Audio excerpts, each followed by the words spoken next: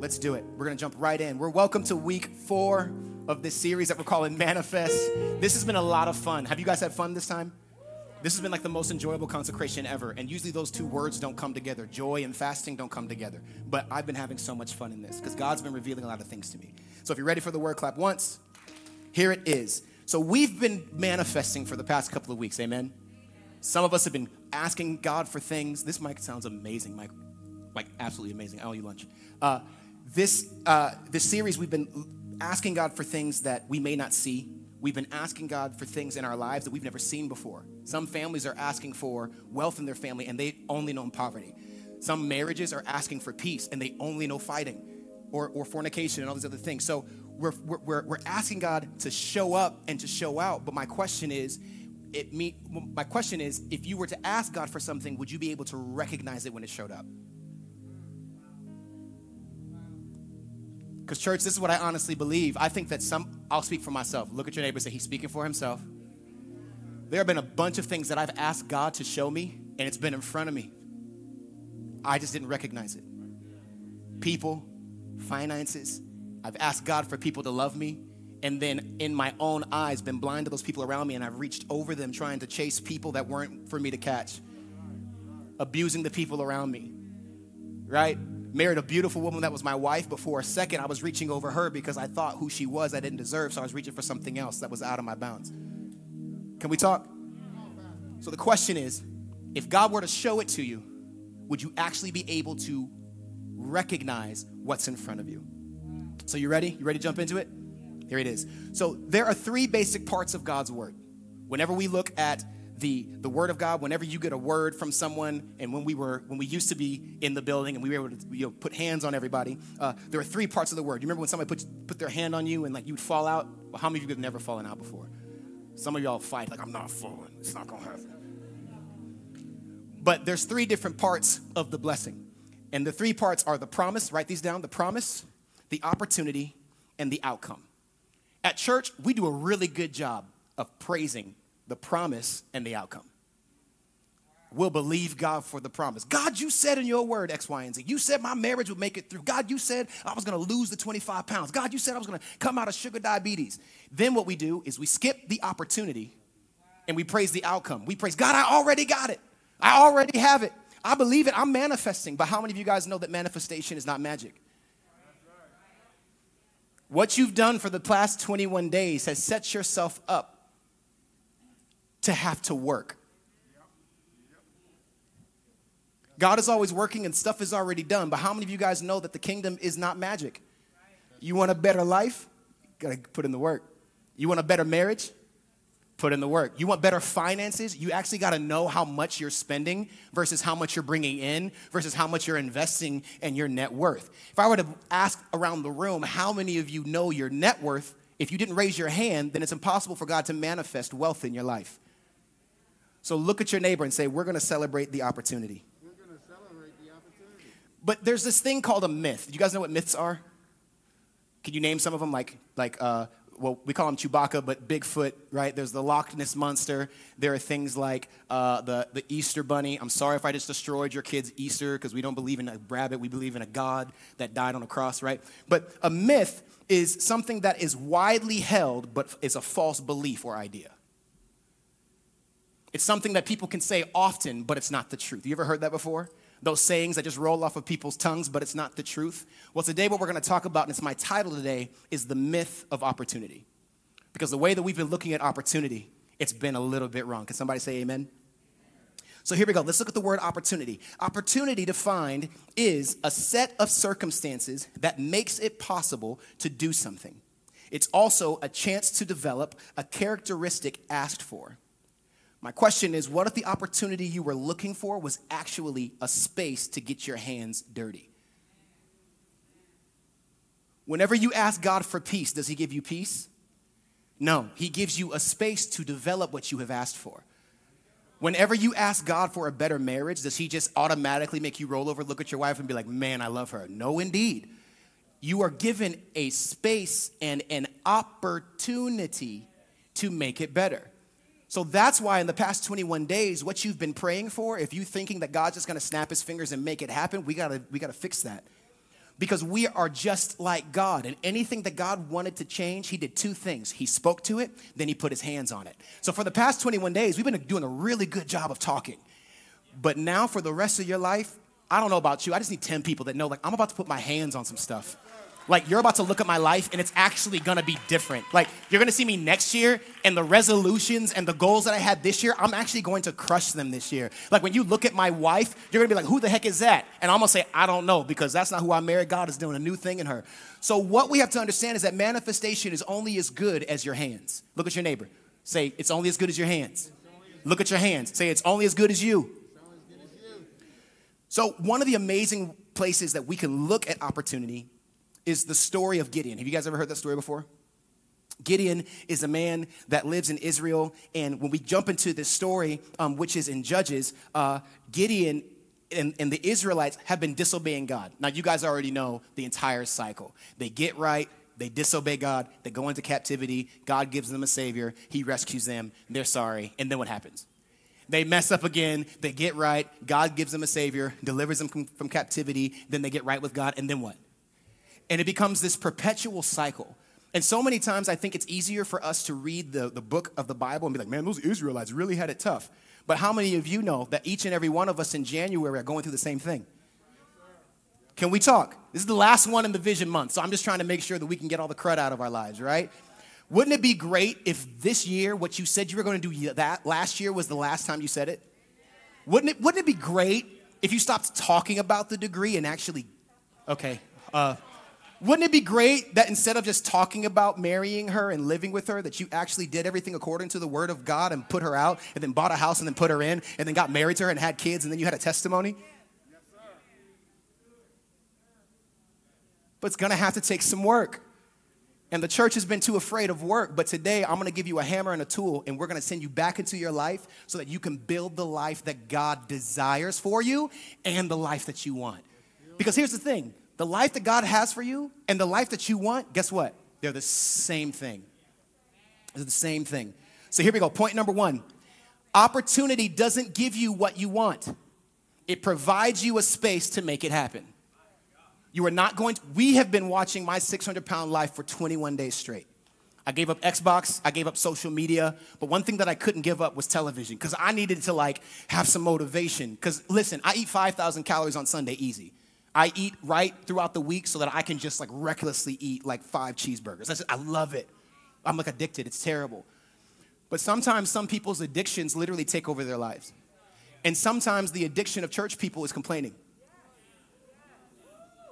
Girl, if you could help me with my back. Sis, really? Oh, my husband, you married him. Therefore, you're clink, locked down, so make it work. Girl, my finances, weren't you just in Jamaica last week? And don't you owe me $5? I love that on Facebook. People that owe me $100, and then you're like, oh, so that's what we're doing now. We're getting gas for everybody's cars. Okay, right? But what if we were to change our perspective to look at opportunity as a shut door? What if we started to look at opportunity as somebody saying no? What if when somebody slammed a door in our face, said no, rejected us, and was disrespected, instead of going home and sulking and thinking that what God said isn't true anymore, we could say oh, God told me this was going to happen. Wow, this was going to happen. God told me that when I went for the job, he said I was going to have the job offer. Even though the door was slammed in my face, it didn't change the opportunity. Because if all we're looking for, I feel the glory of God on this thing. If all I was looking for is happy days and sunshine, then the Bible isn't true. Because every person that God used, they had an opportunity, but it was in hell, damnation, in a lion's den, in front of a giant, in front of somebody that wanted to kill them, in front of poison, in front of somebody that didn't have any food, in front of somebody that didn't have any meal, in front of somebody that didn't have any oil. So your lack is actually proof of an opportunity in your life. The only difference of why we hate other people that are out here balling is because they looked at their nothing and made it into something. That's the only difference. The only difference between you and the person that you can't stand, or you and the person that you follow on Instagram to show that you love them, but you kind of hating a little bit. It's okay. We all do it. It's all right. I don't like The Rock. He's too big. It's okay. Nobody needs to be that big. Dog, you've won. Why? But there's a thin line between manipulation and persuasion. And the Christian church has been manipulating ourselves out of the promise of God for too long. Look at your neighbor, say, I'm taking every Opportunity. I'm going to pray right now. Father God, in this moment, it is now illegal for you, any person in this room and watching online, to walk away from an opportunity. The next door that the door shuts, I pray through the manifestation of the Holy Spirit that it's blown off the hinges. In Jesus' name, somebody scream amen. Far too many Christians experience the revelation of an opportunity after it has passed. God gave you a word last year, and then we wake up and we're like, oh God, no, I'm going to figure it out. So many different people have this thing of like, oh, I'm going to give my life to Christ. Anybody listen to the Winans? That's all we used to listen to growing up. They had this song called Tomorrow. How many of you guys know that there were people last year that said they were going to give their heart to Christ that didn't get the opportunity last year? They missed the opportunity. They missed this open door. They missed this segment where nothing else was acting in on it. And what are you going to do? How many of you guys have a friend that talks about the woulda, coulda, shoulda? Bro, if it was me, I woulda. Man, if it was me, I woulda. This, that, and the other. But I promise you, if you gave them that situation, they've been preparing what they're going to say rather than preparing what they're going to do in the moment. But look at your neighbor and say, I will be prepared. I will be prepared. So opportunity is framed by your ability to actually see it. Opportunity is framed. Opportunities are everywhere. The only difference in between people that are killing it and people that are not is that they see them. And they see them in slow motion. They're doing it while they're at scooters. They're doing it while you think that they're not paying attention. They're doing it while you think that they're in turmoil. They're doing it while you think that everything is not working out in their head. They're either speaking in tongues or they're talking to God. Hey, remember what you said? If I'm broke, that means you're not God. So I know that you're God, which means that me being broke is not right. That means that if I'm dealing with schizophrenia because mental disease comes from hell. It comes from hell. Being schizophrenic, having anxiety, having depression. It's not yours. That's why I hate television, my depression. No, indeed. It's the devil. If you can faithfully take a pill, you can faithfully fall on your knees and say, mind, you got to do what I told you to do. Look at your neighbor, say it takes work. Opportunities come in 3 different ways. Write these down because this is what we're going to be running up into after tomorrow. This is what we're going to be running up into. This is what we're going to be running up into. This is what we're going to be running up into. So if you're looking for somebody to give it to you easy, you're in the wrong space. Opportunity looks like hard seasons. Opportunity looks like impossible feats. Opportunity looks like seemingly no progress. Opportunity looks like God hates you. I don't have this joy in the sky, pie in the sky relationship with God. 9 times out of 10 in my life. Look at your neighbor, say, in his life. I feel like God trying to kill me. You're going to do X, Y, and Z. What? Huh? God gives me stuff that's so big, if I shared it with you, you would think that I was narcissistic. Anybody else in the building? You can't even tell your family what they told you because if I told y'all, y'all already hate me because I'm out here killing it. But if I told you what God really wants for me, if I told you what he really wants for me, you upset with this 2-bedroom. But if I told you where he really wants me to live, I want to go on vacation twice a year for 6 months. That's like, they missed it. Like twice a year, 6 months. I want to tithe off of 10. I want to live off of 10% and give 90. Oh, so you think you're supposed to be wealthy? That's what he said. And if there are still people that are broke, then there is an opportunity for wealth. Every opportunity that presents itself, there is an opposing force that manifests at the same time. The minute you ask for peace, turmoil comes. The minute you ask for finance, stuff starts to break down. And it's not because God is trying to break you. He's trying to see, do you still trust me with the 10%? Because it's really easy to trust me with 10% when you're living off of 60 of it. Oh, what? Easy. Bread all day. But will you trust me with 10% when all you got is $1,000 to your name? And your bills exceed the 1,000. Are you going to be just as hopeful in manifestation like you were on January 10th? Or now that it's getting tough, are you going to run away because God's trying to kill you? Or are you going to fix your mind and say, oh, if God's asking for all of it, that means that he needs me to be vacant for what he's about to give me. So look at this. Opportunity looks like this. It's a distraction to miss it. God gives you a word, distraction will come to start to keep you. Some of you have literally put the plate down in the last 21 days, and it was a distraction. Think about all the things you missed because you ate. Think about all the things that you missed in your body because you were at the office, the doctor's office.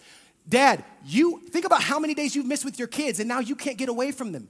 Do you remember the last time you were annoyed by them? No, because you haven't been home. You don't have an excuse as a husband to say, like, I can't afford date night. Cook some spaghetti at the house. So spaghetti. I said it on purpose wrong. Okay, chill out. The question is, are you going to look at the hard season as a hard season as an opportunity? When your car breaks down, do you begin to praise God on the street like, ooh, wait a minute? Because I remember asking for a new car. So if it's breaking down, then the BMW black on black that's underneath $20,000 all-wheel drive that gets me through the snow after those 2 crazy, ridiculous snow days has to be on the way. Me and my wife are arguing. Woo! Wait a minute. What did I ask for? I asked for God to bring peace amongst us. So that means that if we can have peace in this turmoil, we're straight. Opportunity looks like no will to move forward. Opportunity looks like blindness to not see it coming. Opportunity looks like not being able to recognize it when it has been presented. But I honestly believe that you are going to manifest new eyes today, that every opportunity, you're going to see them before they even occur. You're going to see it before it occurs. Here we go. You ready? Point number 2. Point number 2 is that the plan of God has for you, the plan God has for you has no sense of humor. Let's jump into Judges 6:11. Remember, we're talking about Gideon, and Gideon is super sad and super weak, and he's kind of like most Christians that really love to self-loathe and have people pity over them, but don't want to change their life. All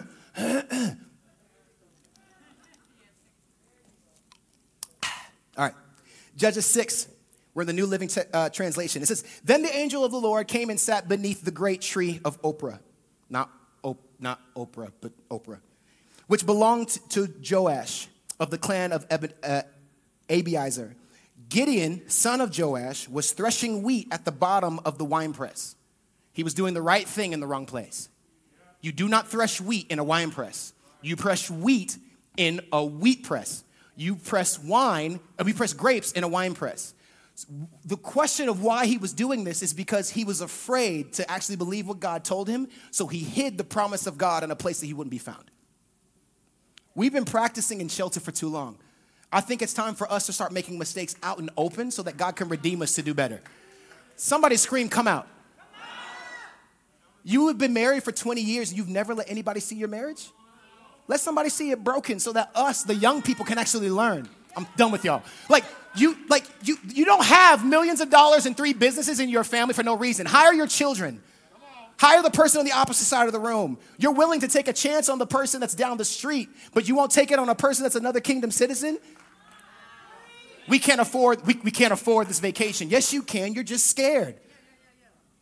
Get the passport. Opportunity looks like a lot of things, but one thing about opportunity is that once you cross that threshold, it's impossible to turn back. So he's threshing wheat in the winepress. Verse 12, listen to this.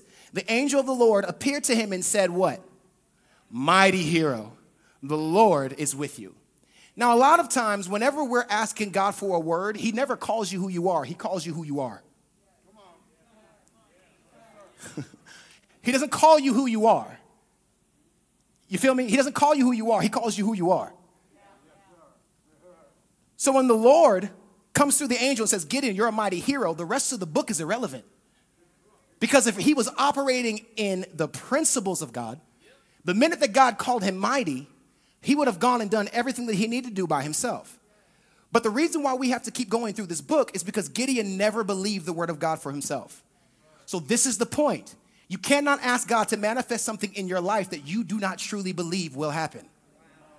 You cannot ask God for a better marriage if you do not believe that it's worth it. You can't ask God for better grades if you're not willing to study. The word of God says that he will bring back everything to your recollection, meaning that, sir, ma'am, high schooler, middle schooler, college student, he's not going to stuff in your head that has never been there. God doesn't give you revelation for tests. You signed up for the class. Okay, let me go back. And then, okay, verse 13, it says, Sir Gideon replied, if the Lord is with us, why has all this happened to us? Remember, all these people in Israel for the last 7 years have been in oppression. God allowed these people called the Midianites that every time that the Israelites would go and settle, the Midianites would just come through and move them out. And then they'd be like, they would give it up. They never fought them. They would just say, you can have it. Then they go somewhere else. Midianite would come. All right, y'all can have it. They would sow wheat.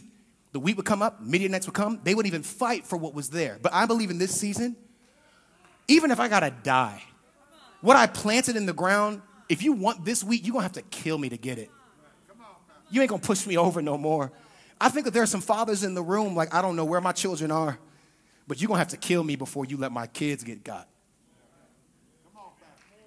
Verse 14. It says, then the Lord turned to him and said, go with the strength you have. God is so disrespectful. He doesn't even respond to ignorance. That's why when God gives you a word, when you laugh and say, oh, I could never have it, your opportunity is still looking at you, waiting to move.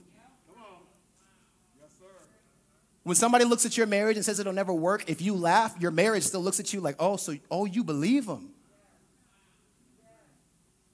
When somebody says like you're always going to be crazy, that you're always going to have this mental thing going on, if you laugh and you start to kid and you start to be narcissistic or you start to be sarcastic, the Holy Spirit does not have a sense of humor. So the minute that you joke and say, man, I'll never have it, the Holy Spirit says, all right, check. We're never going to make it. Okay, check. How can we believe that what we say with our mouths will always work when it's only good stuff? You want to know why some of our boys, especially our black boys, I gotta go there. Why it's so tough to raise them? Because we called them what they are. You're going to be such a little heartbreaker. What? Why? You're going to be just like your daddy. Well, daddy needs to be in here too, but why would you? She ain't going to know how to quit. Why would you say that? Because your tongue has life in it. It never said if it was good or bad. You're the one that puts the good or the evil on it. Verse 15. But Lord, Gideon replied, listen to this. How can I rescue Israel? Underline this next part. What does it say? My clan is the weakest in the whole tribe of Manasseh. Underneath Manasseh is the tribe of Benjamin. There's 12 tribes, right? We'll talk about that later on. The tribe of Benjamin, they just be cutting people's heads off. The tribe of Benjamin, they were the tribe that if you wanted to get something killed, they were assassins, right? Those are those people in church that used to be gangbangers and they give their heart to Christ, but they still mess with the streets. I love it. Like, keep that strap on you at all times. You feel me? Like, I'm ready to praise God, but I wish somebody would at any point in time. Manasseh is the tribe of what people think were weak because they handled the finances. So Gideon doesn't even understand. He's the most wealthy tribe out of all 12. I'm the weakest of them all. And the Lord is like, bro, you got all the bread. Some of you think that you're so weak, but you actually have everything, all the provision that you need to move on. But I digress. We'll get to that later. It says, my clan is the what? Weakest in the whole tribe of Manasseh. And listen to this. And I am the least in my entire family. So it's not bad enough that we're Israelites and we just getting ganged up on and they taking everything. It's not even bad that I'm of the lowest tribe out of all of them. I'm the weakest out of all of them. Now, many times when I used to read this word, I used to be like, man, that's a tough day. It would suck to be Gideon. But then I started to look at his life and mine. I remember when I went to school and they told me, like, yeah, you're not going to be able to make it in. You're going to have to take 2 semesters of summer school in order to get in. I remember when they told me, like, you're always going to live with asthma. You're never going to be able to walk up a flight of stairs. You're never going to lose the weight. I remember when they told me, like, you're going to die because you're not good. Like, you don't have it in you to make it on this football team. So you're probably going to gain all the weight and you're going to, like, it's all going to mess up. But the cool thing about it is that I saw it as an opportunity to prove them wrong. What if Gideon would have seen it as, you know what? How can I prove Israel wrong and show them that the God that we serve actually works? So here we go. God doesn't make mistakes. Say it with me. God doesn't make mistakes. You want to know how? Verse 16. It says, the Lord said to him, what? Say it loud. I will be with who? You. I'll be with them. I'll be with the other people. When God gives you a word, stop trying to push it off to other people that you think are more qualified. You're going to do it. Oh, yeah, that's a great idea for them. No, you. That's like when your kids try to give up their responsibilities at the house. Even if your sister can do better dishes, I told you to do it. It was your responsibility. Somebody say it's your responsibility. Online, type it out. Say it's my responsibility. Then the Lord said to him, I will be with you, and you will what? Destroy the Midianites as if you were fighting against one man. Opportunity reveals itself through God's voice. I want you to write that down. Because now what we're going to start doing is describing all the opportunities so that by the end of the day, you can look at your life and be like, wow, that was an opportunity. And not feel bad about it, but know that every opportunity that stands with God always stands. We just got to catch on. You ready? Point number three is the next level of growth in your life will require some level of sacrifice. It is impossible to be a mature Christian in your life and not live like Christ. Everybody wants to be faithful like Christ, wants to be peaceful like Christ. Everybody wants to be loving like Christ. Everybody wants to be hopeful like Christ, but nobody ever wants to bleed like he did. Jesus might say, I want to be just like him. Are you ready to die for what he showed you? Not a physical death, but a spiritual death to yourself to follow what he said. Remember what I said earlier about my relationship with God, like he's trying to kill me? I think he actually is. I think everything that God gives me, he's trying to see, is it your will or mine? Are you going to use your strength or mine? The reason why the word says he'll never put more on you than you can bear is because he's trying to break your level of what you think you can bear. So if you're carrying too much, that means that you're not following the directions of God. So if it starts to get too hard, instead of seeing that God is being upset, I'm teaching this morning. Instead of getting upset that it's too heavy, maybe you can be like, okay, maybe my hands are on a little bit too much. Maybe my faith isn't up. Maybe because it's not working out. Maybe because it's not working out with the girl that you're trying to marry means that you're doing too much, bro. You are not swaggy enough to get her. It's the God on the inside of you that attracts. It doesn't matter if you have a six-pack or $6 million. The money in your body will fade away. But the question is, the God on the inside of you, does it sustain the love relationship? Look at your neighbor and say, sacrifice. Some of y'all have resolutions to lose 25 pounds. That's great. Do you have a membership? Do you have a walking buddy? Well, it snowed outside. Then you don't want it. You don't want it. You don't want it. But it snowed. Well, that's just inconsiderate. It's not inconsiderate because I did it in every facet of my life. The only reason why I was frustrated with people and thinking that they were getting on my case is because they were willing to do the things that I never was. But I believe it's time for us to stop talking a big game and actually doing it. And then people being like, man, you look good. I've been in this season for a year. You're late. It seems like you and your wife stopped fighting, bro. We just got back from Jamaica. You feel me? Like, we're good.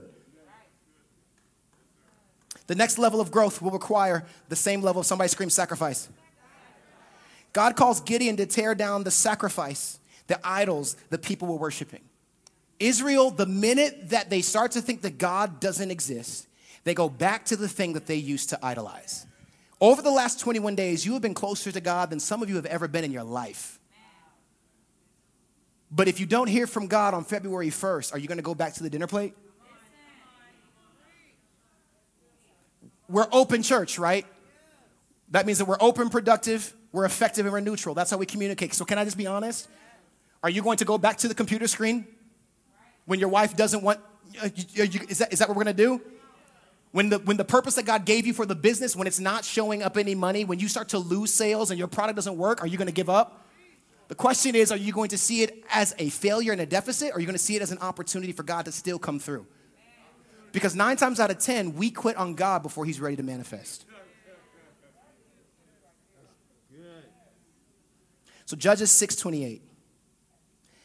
Judges 6:28. It says, early the next morning, as the people of town began to stir, someone discovered that the altar of Baal had been broken down. Gideon did it in the nighttime because he was scared. So he believed God, but not enough to do what he said. God said, go take it down. He said, well, I'm going to wait. Sorry. Someone discovered that the altar of Baal had been broken down and that the Asherah pole beside it had been cut down. In their place, a new altar had been built, and on it were the remains of a bull that had been sacrificed. God told Gideon, take that one down, and I want you to sacrifice a bull. Because everything that you want in your life is going to have to be bought with the price of blood. That's the only thing that works. Pastor Martin is probably going to talk about that tonight when we do our communion at 6 o'clock. That now you are a totally new person because the person who you used to be died in that last 21 days. Therefore, you have been reborn and you are now a new creature. If you start to bring up your old habits, that's literally like going to the grave and digging up a dead body, cutting out its skin and putting it on like a coat. That's why bad habits stink. They'll get it when they're going home. The people said to each other, who did this? They figure out that it's Gideon. Verse 30 it says, bring out your son. The men of the town demanded of Joash. He must die for destroying the altar of Baal and for cutting down the Asherah pole. But Joash shouted to the mob that confronted him, why are you defending Baal? Will you argue his case? Lowercase h, which means that it's an illegitimate god, which means that whatever you're addicted to is illegitimate. Food doesn't have a capital F. It's not a god. We make it a god. Therefore, our bodies go through the issue. When you begin to complain, when you begin to, the biggest mental disability of everybody has is complaining. We all have it. But when you begin to complain, you can literally begin to manifest sickness in your body. You ever known somebody that all they talk about are the things that don't work and they're always sick? Their car always breaks down. They always get fired. They're like your water heater out of dog, fam. What the heck? You live in a tent. You don't even have a water heater. Like, what's going on? It becomes this thing where whatever you make your God has to provide for you. And the only thing that food can provide for you is more calories. The only thing that anger can provide for you is more frustration. The only thing that losing can provide for you is more defeat. The only thing that arguing in your marriage can actually give you is more frustration. So look at your neighbor and say, worship a different God. But Joash shouted to the mob.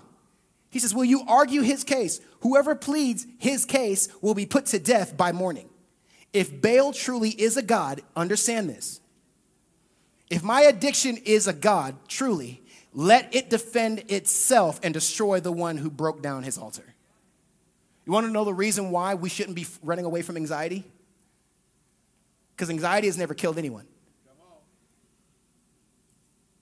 We accept it into our lives and we allow it to do what it's supposed to do.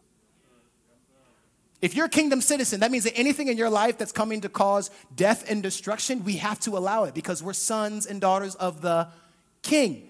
So if you're supposed to, we cannot say as people that I want to live a life of freedom and be okay dragging around the chains.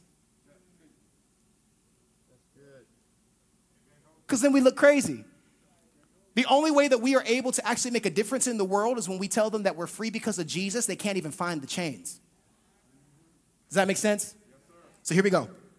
Verse 32, it says, from then on, Gideon was called what? Jerub-Baal, which means let Baal defend himself because he broke down Baal's altar. So there are a couple of things that we got to sacrifice. If you're going to be looking for God's opportunity, and if you're going to want to manifest, look at your neighbor and say, there's going to be some stuff in your life that has to die. Like you can't play with this.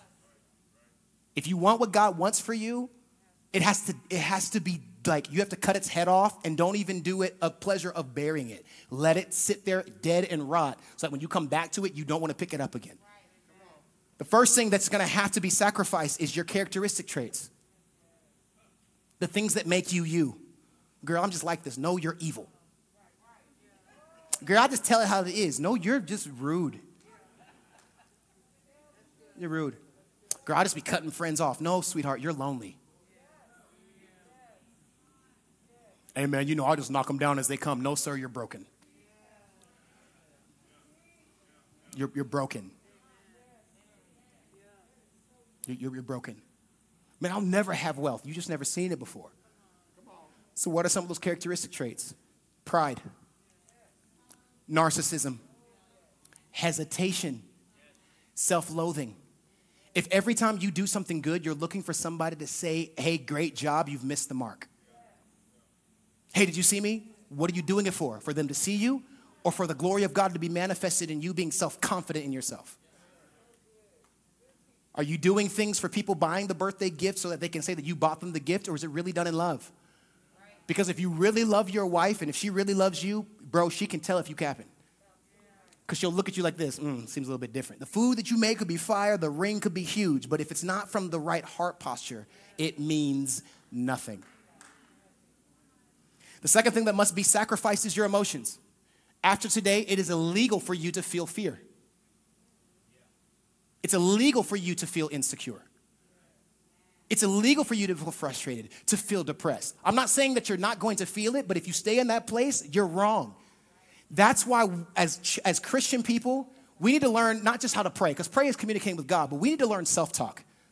And I'm not talking about those silly I am statements. I'm a king. I am motivated. No. What I'm talking about is looking at yourself in the mirror and saying, Joshua, I don't know who you thought you were going to be today. But what you're not going to do is be depressed today. What you're not going to do is miss the mark. I know that you're dealing with some stuff, but I really could care less about your body. You're going to make it. And if you don't want to make it, then just die so my spirit can go to another person that's ready to work. You are the son of the living God. And if you don't want to get up, I promise you, I'm going to call your best friend that you told last week that you wanted to pick you up. I'm going to call that person. If you want to go to the gym, call somebody that won't let you quit. If you want a better marriage, get in a relationship with a married couple that really cares less about your feelings and only cares about your marriage's health. If you're trying to get out of this mental space of anxiety and depression, why don't you actually become friends with the person that you're annoyed with who's happy all the time? Everything that you need is in the church. It's all here. I'm tired of being a part of a church where people are broken and what they need is an opportunity that's sitting across the other side of the room. That family that you think is quirky, their family loves each other. Ask them to lunch. Well, we can't go to lunch. It's COVID. Zoom them.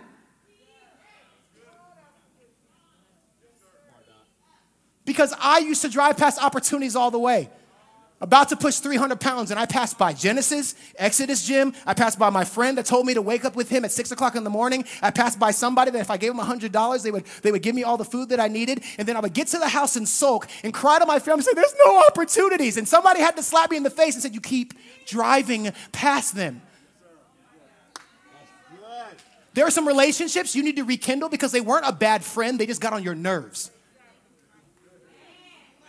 You told me last year you were going to write the book. Why is it over? Man, they just get on my nerves. No, they're doing what you asked them to do. Because some people in relationship, I'm not your friend. The only reason I'm in your life is to torment the heck out of you until you finish. That's my job. So don't ask Joshua to be your friend. PJ, I'm a pastor, but Joshua, I'm a tormentor. What are you doing?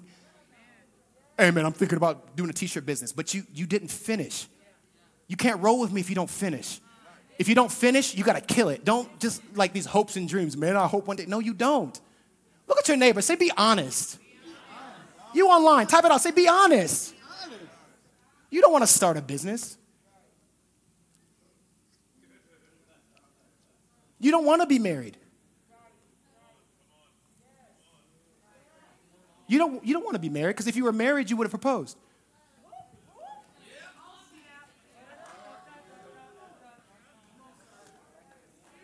We want to do it the right way, but he's still living there, so you don't. You don't. Am I being rude?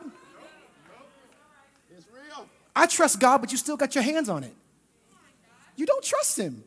Let's just be honest and just live our lives. You don't want to give up alcohol. That's okay. I mean, it's not, but it's your life. You don't want to be a part of this family. You don't want freedom. That's why you can have somebody put their hands on you and pray a demon out of you that you've actually made comfy and tucked in the bed.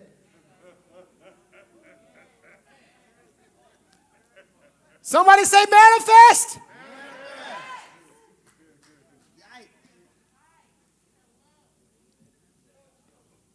You love being in poverty. How many times have you asked the person to help you with your finances that's out here balling? And didn't do what they said. They sent you they sent you the Excel spreadsheet. They sent you the app. They gave you the book for free. They told you, meet me at Scooters at 6 o'clock. That's too early. Then you don't want to be wealthy. You don't. I want to lose weight. I go to the gym at 6 o'clock in the morning. If you want to get this work, meet me there. You're just working out too hard. You don't want it. Because if you want it, you would realize that there is a sacrifice you have to pay. And it's not I am teaching this morning. I'm really teaching this morning. Because the sacrifice that you have to pay, all the people on the opposite side paid the same price. They didn't pay any more. They didn't pay any less. God doesn't look at people and say, you pay 1, you pay 10, you pay 15. If you want to get this work, you got to put work in. Look at your neighbor and say sacrifice. The third thing, I'm sorry, I'm getting caught. 3 things you got to sacrifice: characteristic traits, emotions. And the third is that you have to sacrifice your comfortability. You cannot be a part of this thing called the kingdom and be comfortable. You cannot have a good marriage and be comfortable. You cannot have money and be comfortable, because broke money don't make none. The only reason that you see these marriages going from glory to glory is because they're taking risks. When they're fighting, they're actually fighting about real stuff. I want to argue with Vanessa about losing $10,000, not how she puts the toilet paper on the joint. Like, that's stupid. I only have so much energy in my life. If we're going to argue, which comes with marriage, I want to argue about some big stuff. You know what I'm talking about? The people that you love to listen to in music, they're never comfortable because they never listen to their old album. You'll never hear them sing the same way. You'll never hear them play a lick the same way because they realize you fell in love with the old me. When this new album comes out, I'm different. And I think that for each and every one of us, there's a new edition that's coming. If you were born after the 90s, that might have. So, okay, I'll go back. So what does comfortability look like? What does comfortability look like? Enabling friends. You ain't got to start today. Bro, if God wanted you to be single, he would only make one woman for you, which is a lie. Because whoever you marry, she's it. I got to believe that because it's the truth. She didn't become my wife until I made her my wife here. What else does comfortability look like? The goals that you set for yourself that you know that you can crush, but you never do. The standards that you live in your life that you're comfortable with, but do not yield you any benefit. Opportunity reveals itself when we don't even notice it. Look at your neighbor and say, you didn't even notice it. Point number 4. This is good. Opportunity is okay with your disbelief. Look at your neighbor and say, your opportunity? Okay, don't cap. We already said this at the beginning of the service. Don't play me. Say, your opportunity doesn't care. Every single one of us, Pastor Martin talked about this in one of our unboxes. Every single one of us has a lion or a bear or a monster on our path. You got one. How many of y'all got one? You know what it is. You got a monster that's frothing at the mouth. It has blood all over its teeth. It's been haunting you since you were a baby. It's scary, right? But how many of you guys know that that bear and that monster and that lion has to be defeated?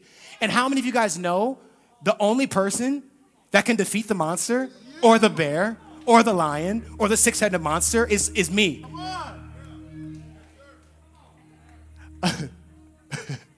I can't expect for you to come and clean up my life because it's my monster.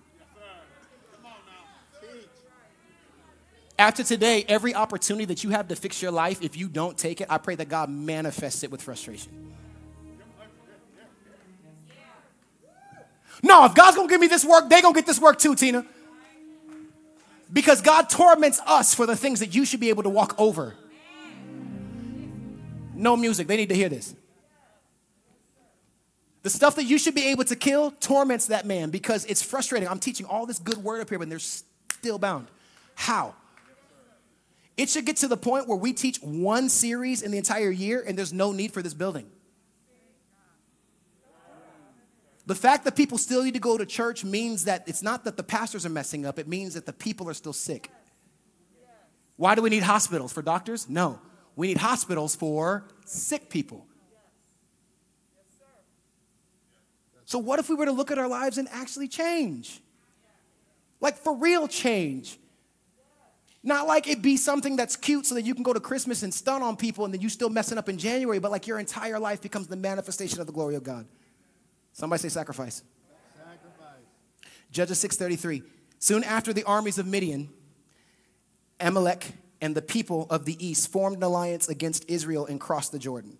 What we have to understand is that after Gideon tore down all of the different idols and stuff and all those different things, Midian saw that as a problem. You defied our God. We just going to come in and take everything once harvest time comes, but we're just going to do it early.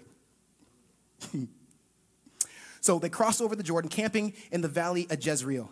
Underline verse 34. It says, then what? The Spirit of the Lord did what? Clothed Gideon with power.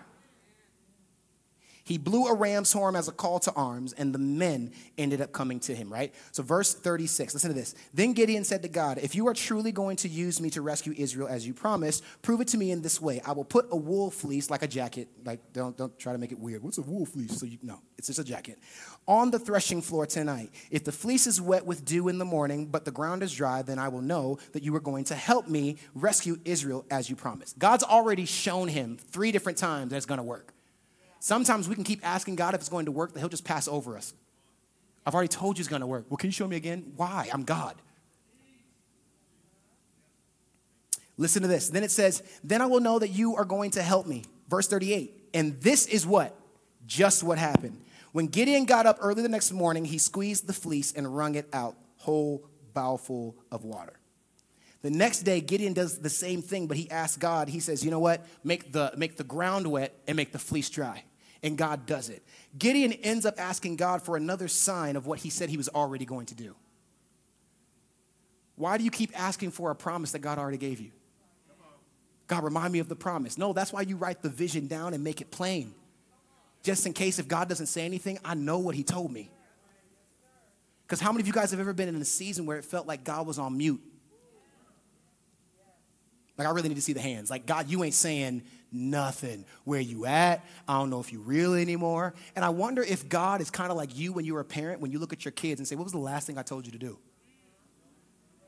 You know what I'm talking about? Let me make it even more plain. You ready? As a child growing up, I remember my mom or my dad would be like, Joshua, and what would I do? Ma'am? Ma'am?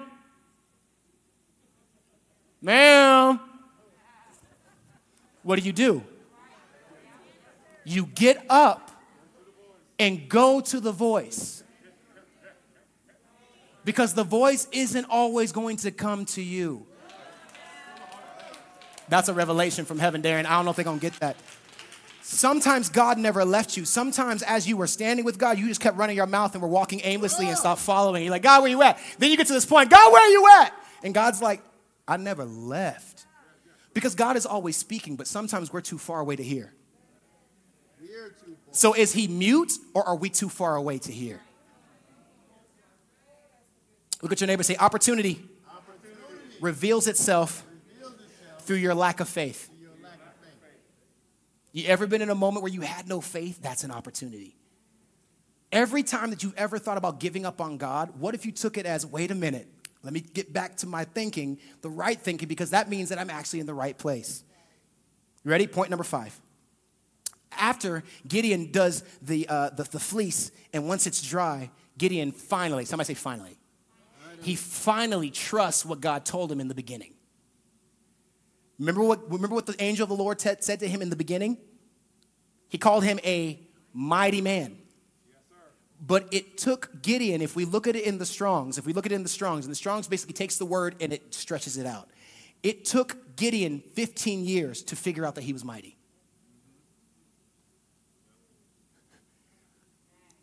Which means that he was already mighty. He just never knew it.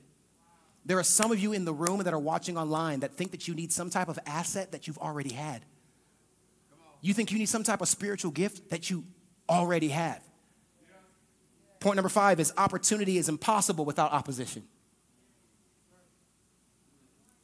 This is why I say, Pastor, all the time, be careful what you pray for. Look at your neighbor with the bad breath, and if it's your husband, look the opposite way. Say, be careful what you pray for. Because you're not going to get what you pray for. You're going to get an opportunity to make it work. God, I want peace. Are you sure? You sure? I want to love my wife more. Are you positive? God, I want a deeper relationship. I want to hear from you.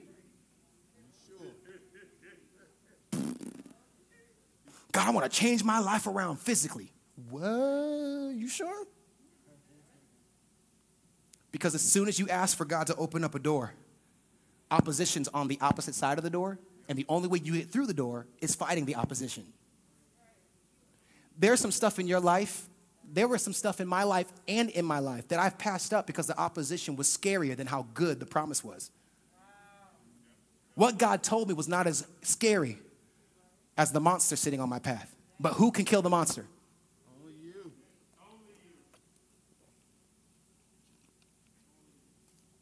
Judges 7, 2-8. The Lord said to Gideon, understand this, right? Gideon starts out with the gang of men with him. Remember, they're about to go fight the Midianites. You know how many were the Midianites? It says in the word that the Midianites were a tribe of people that were 2 million strong. Their army. The army. We ain't talking about the people that do the crops. We ain't talking about the people that take care of the money. We ain't talking about the people that staying home. We saying that they 2 million deep, strong brothers like this. Big old, do it like this, like they big, strong, like Diesel, like The Rock. And if you're watching this, I pray that God would manifest salvation in your life. I'm sorry what I said earlier. I do love you. I do. Because if he showed up at my door, the Lord said to Gideon, you have how many warriors? Too many. He says, you have too many warriors with you. If I let all of you fight the Midianites, underline this, the Israelites will boast to me that they saved themselves by their own strength. The reason why it's impossible is so that you can never say that you did it by yourself. The reason why they call it a once-in-a-lifetime chance is because when they take the shot, they don't just give them the glory. They look at the entire team. Therefore, tell the people, whoever is timid or afraid, you may leave this mountain and go home. So how many left? 22,000 of them went home, leaving only 10,000 who were willing to fight.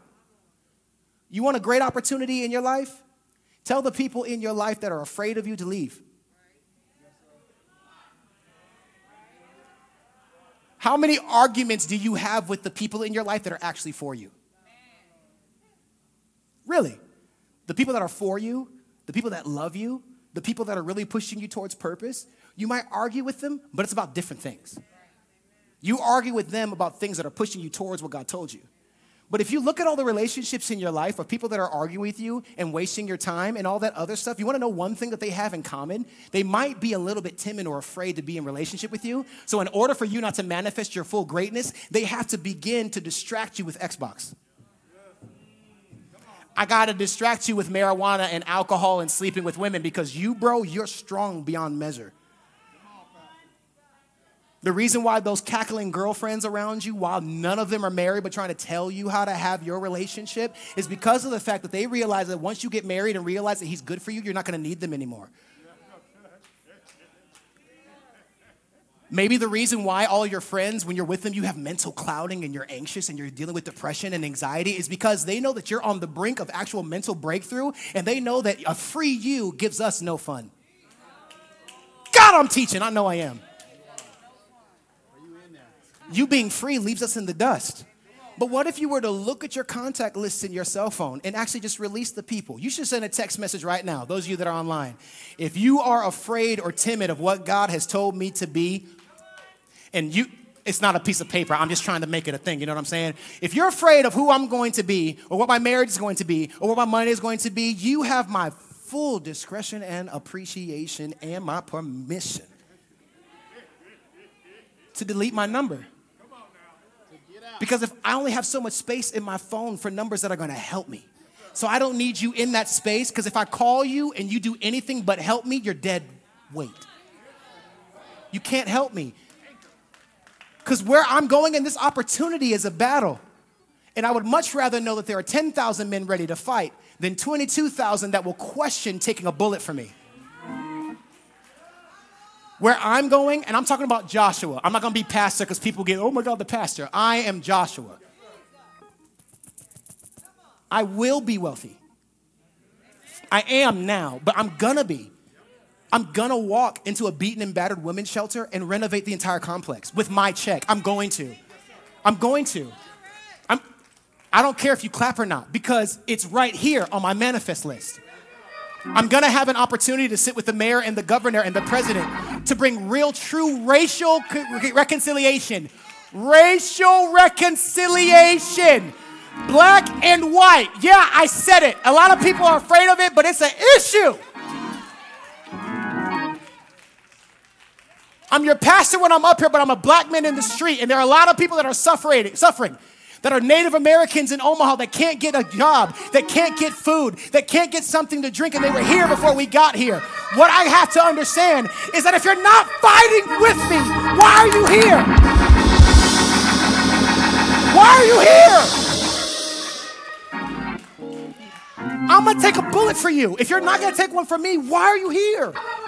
Me and my family are trying to do some big things this year. When I mess up with my wife, I need you to cover me, not put it on Facebook.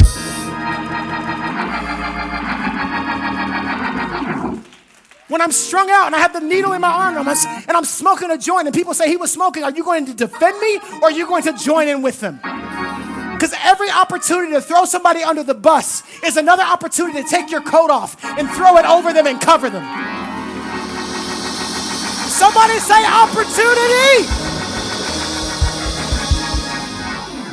Joshua was so bad, an angel came to him that was neither for him or against him, which is another conversation for another day. The angel showed up on him and he said, hey, this is a sword. He said, you for me? Okay, against me. My parents messed up and named me the right name. Because then the next verse says in Joshua 1:9, be strong and courageous, for the God of your fathers is with you. So they messed up because now I'm on a platform speaking to people that are broken who are going to be healed. Look at your neighbor and say, if you're not here to fight with me, just go home. And the second thing is that you're going to have to be okay when the people that you thought were going to stay in the battle actually run away with their tail in between their legs.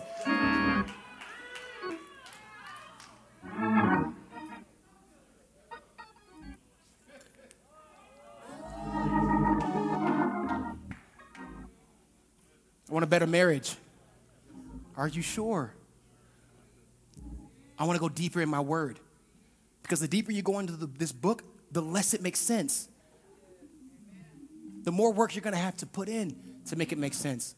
Somebody say teach. You can say standing because it's going to get good again. So just save yourself the energy. Because I know if you like me, I'm waiting for a sandwich. You feel me? Right, Vanessa? Hey, mommy. Here we go. 22,000 of them went home. That's why if you ask God for another opportunity in your work and you get fired, maybe that was what was supposed to happen. Maybe if you ask God for a wife and she steps out, your girlfriend or your fiance, maybe she wasn't it. Maybe when you ask God to give you the idea for the business, but it keeps falling through, doesn't mean that it's not going to work. Maybe it's the wrong business. 22,000. 10,000 were still there.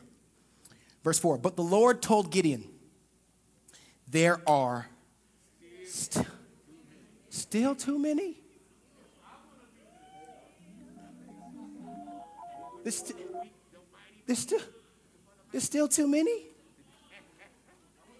God says, yeah, because looking through the people that you look at, you're going to see their faces and you're going to miss me. There are people that have been in your life since you were a baby that you've never given a chance to really show up to be your friend. They don't look right. They talk weird. They have a speech impediment. Yeah, but they like you. From now on, I'm not running after people that are running away from me as fast as I'm chasing them. You know, you feel me? Like, I'm just going to be like, you know what? Let me just go home to the people I ain't got to chase to get. You feel what I'm saying? You feel what I'm saying? Because I ain't never got to chase these folks. I was deep in my sin. Can somebody say deep, deep, deep, deep? Deep in my sin, and they covered me. Stuff you will never know about. That's the type of people I need to go to battle with me. Because if you're dealing with pornography, you don't want to fight that thing by yourself. Do it with some men that got some battle wounds and some scars. Like, oh, that we've dealt with that, but we'll stand in front of that thing with you. Okay, I'm boring, y'all. I'm gonna move on. Okay. Verse number 4, but the Lord told Gideon, there are still how many? Too many. Bring them down to the spring, and I will test them to determine who will go with you and who will not. When Gideon took his warriors down to the water, the Lord told him, do what? Divide the men into? In one group, put all those who cup water in there and lap it up with their tongues like dogs. In the other group, put all of those who kneel down and what? Which means that the people in your life are only going to be as good as they get life for themselves. We can't do life with other broken people. If you're broken in an area, you can't be doing life with another person that's broken. If you're broken and he's broken, if he's broken and she's broken, they're trying to lead each other to the Lord, it is not impossible, but it's a waste of both of y'all time. Y'all need to get healed. Because at the end of the day, like Pastor has said, one of you is going to be leading the other. And 9 times out of 10, the person who doesn't know God has a stronger faith. Let me stay here, Tina. Let me stay right here, Darren. Let me stay here. Only 300 of the men drank from their hands. How many people left? Can you do that quick math? 9,700. 9,700, where we come from. Only 300 of the men from their hands. All the others got down on their knees and drank with their mouths in the stream. You want to know why they had to leave? Because with their faces in the water, they wouldn't have been aware to protect Gideon. The day that you are going into, you're going to have some people in your life that drink water like this. No, dog, you drink. We got you. Go ahead. Matter of fact, you drink. I got you. What's up? You're going to have some people that do for you what you've been doing for others your entire life. You've been the one advocating. You've been the one taking the arrows. You've been the one that's had like the feces on your face, the puke on your shoe, while the other person's okay. You've been holding the door open while other people have been trampling your feet. And I honestly believe that as you're manifesting the opportunity, the door that you've been holding open is going to be held open for you by people that are really for you. Because you want to know how somebody's really for you? They only care if you win. They don't care if you remember them when you get on stage. Because a true friend, T.T. Millie, a true friend, and she's my auntie, don't play with me. Your true friend is somebody when you win, they're clapping the loudest. They're not clapping loud to be seen. They're clapping loud to exalt the God that's on the inside of you that caused you to do what you didn't do. So the reason why he had to let those people go is because Gideon had people fighting with him that were going to be too worried about having a huge body count that they wouldn't have protected him. The wars that you fight are not just to slaughter people. The wars that you're fighting is to protect the asset. And look at your neighbor, say, you're the asset. Look at your neighbor, say, you're the asset. Say, you're the asset. Say, you're the asset. Okay, I got to go. I'm going to finish this up. Here we go. Only 300 of the men drank from their hands, and all the others got down on their knees and drank from their mouths in the stream. The Lord told Gideon what? With these 300 men, I might do a sermon series with men called 300. It might, but it's going to be like a Saturday morning, not from the pulpit, because we got to really, my men that were with me a couple weeks ago, like we really got to talk. You know what I'm saying? Because all you need is 300. That's all you need. There's 2 million of them. Oh, all we need is 300. We'll be all right. I ain't tripping. Feel me? With these 300 men, who will rescue? Gideon? The 300 men? So that means that what Gideon might have saw as an impossible feat was an opportunity for God. Y'all missed it. That's the whole title of the whole sermon. So listen, with these 300 men, I will rescue you and give you the victory over the Midianites. Send all the others home. So Gideon collected the provisions and ram's horns of the other warriors, and he sent them home. But he kept the 300 men with him. AWC, we have an opportunity. As your pastors, let me say that correctly. Pastor Martin has been praying for this word called reconciliation for like 30 years. So you want to know what that looks like? That looks like an opportunity for our church to literally look like a bag of Skittles. But you want to know what the opportunity of a multicultural, multi-ethnic church is? You want to know what the opposition of is? Ignorance and racism.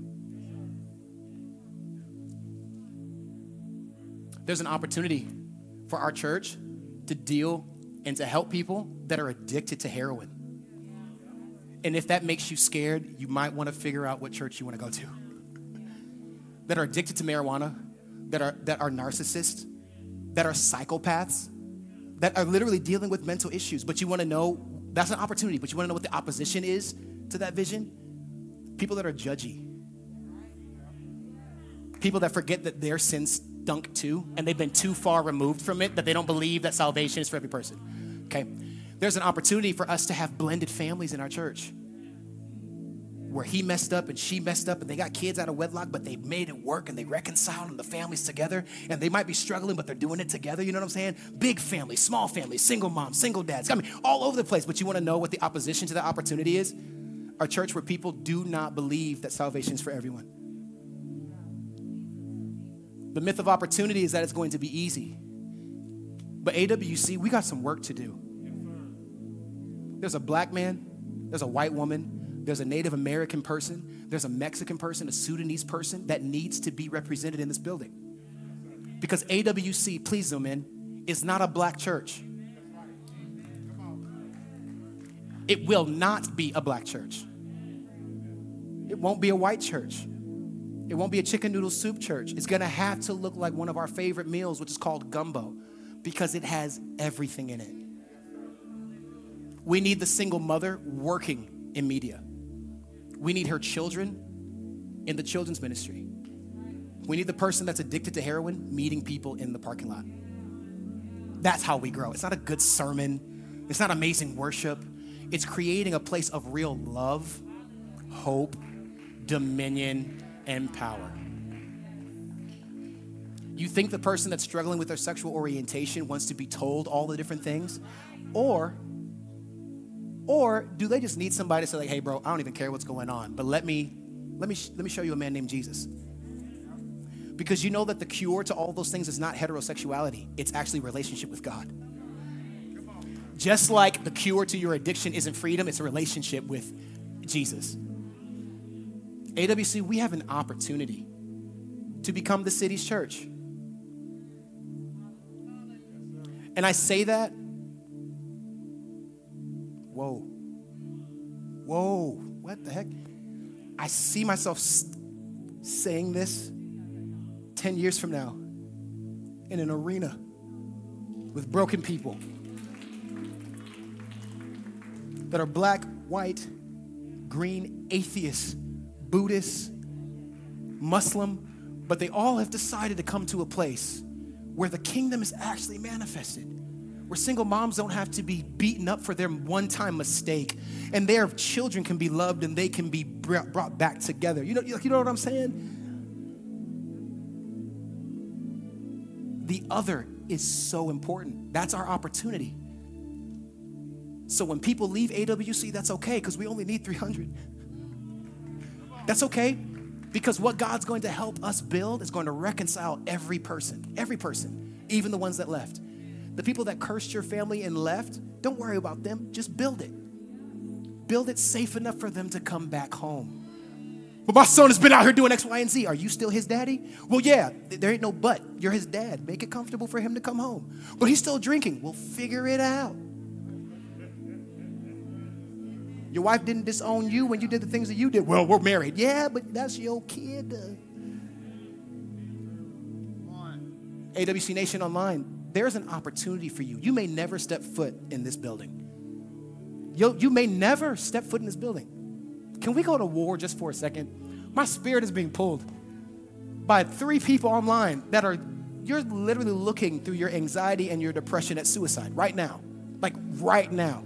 I don't need y'all to play in this room. If you've ever dealt with hopelessness, I need you to pray for real. I pray through the manifestation of the Holy Spirit. You that's watching, that there's an opportunity for you to meet a man named Jesus, but to get your freedom. There's an opportunity for AWC to be the reason why sex trafficking in Omaha is done. There's an opportunity for AWC to stop this little pathetic fighting in between who church is bigger, where we can just serve.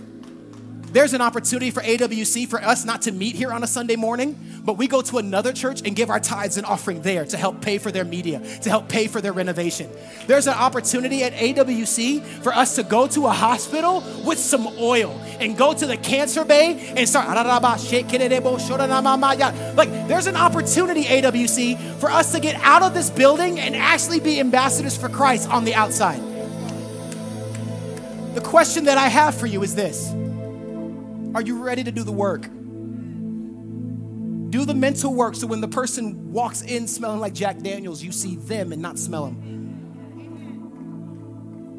When he walks in, when she walks in, looking some type of way, talking some type of way, are you going to meet them with the love of God, or are you going to take the opportunity to try to crucify them? Because think about it this way. This man named Jesus took an opportunity on you. You remember how dirty you were? Be honest. The real testimony that you don't tell people, not your cap testimony. I'm talking about your real testimony.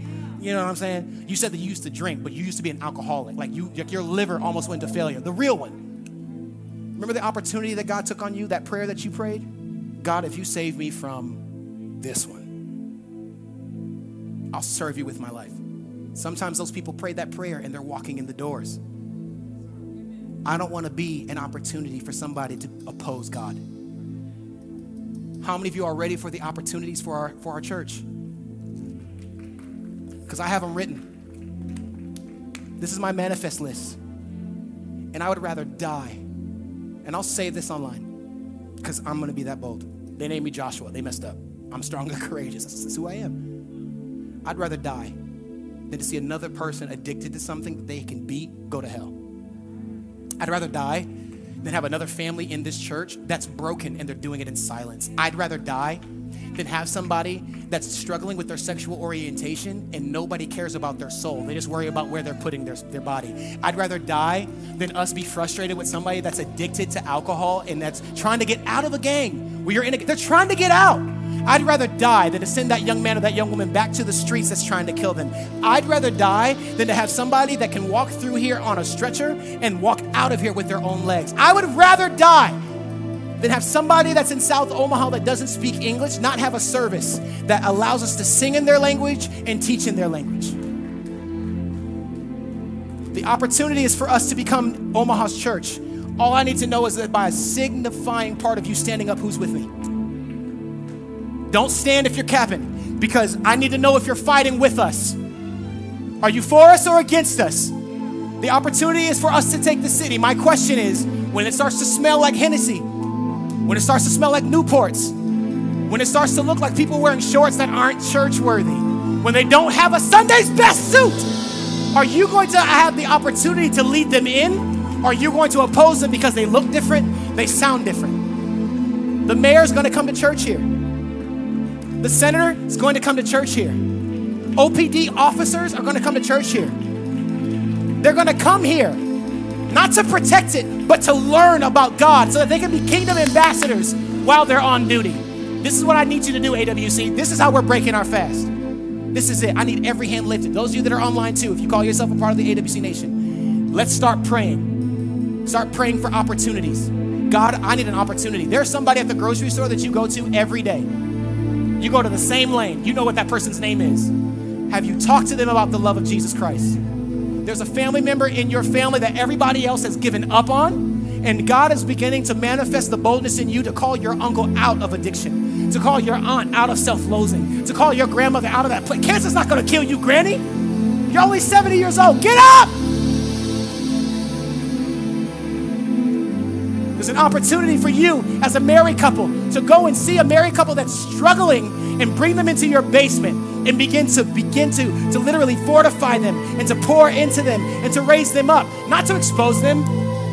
Some of you are looking at debts and loans in school that you can't pay. Don't worry about the debts, because if you can get your grades up, the school will pay. I pray boldness over you. Come on, begin to open up your mouth.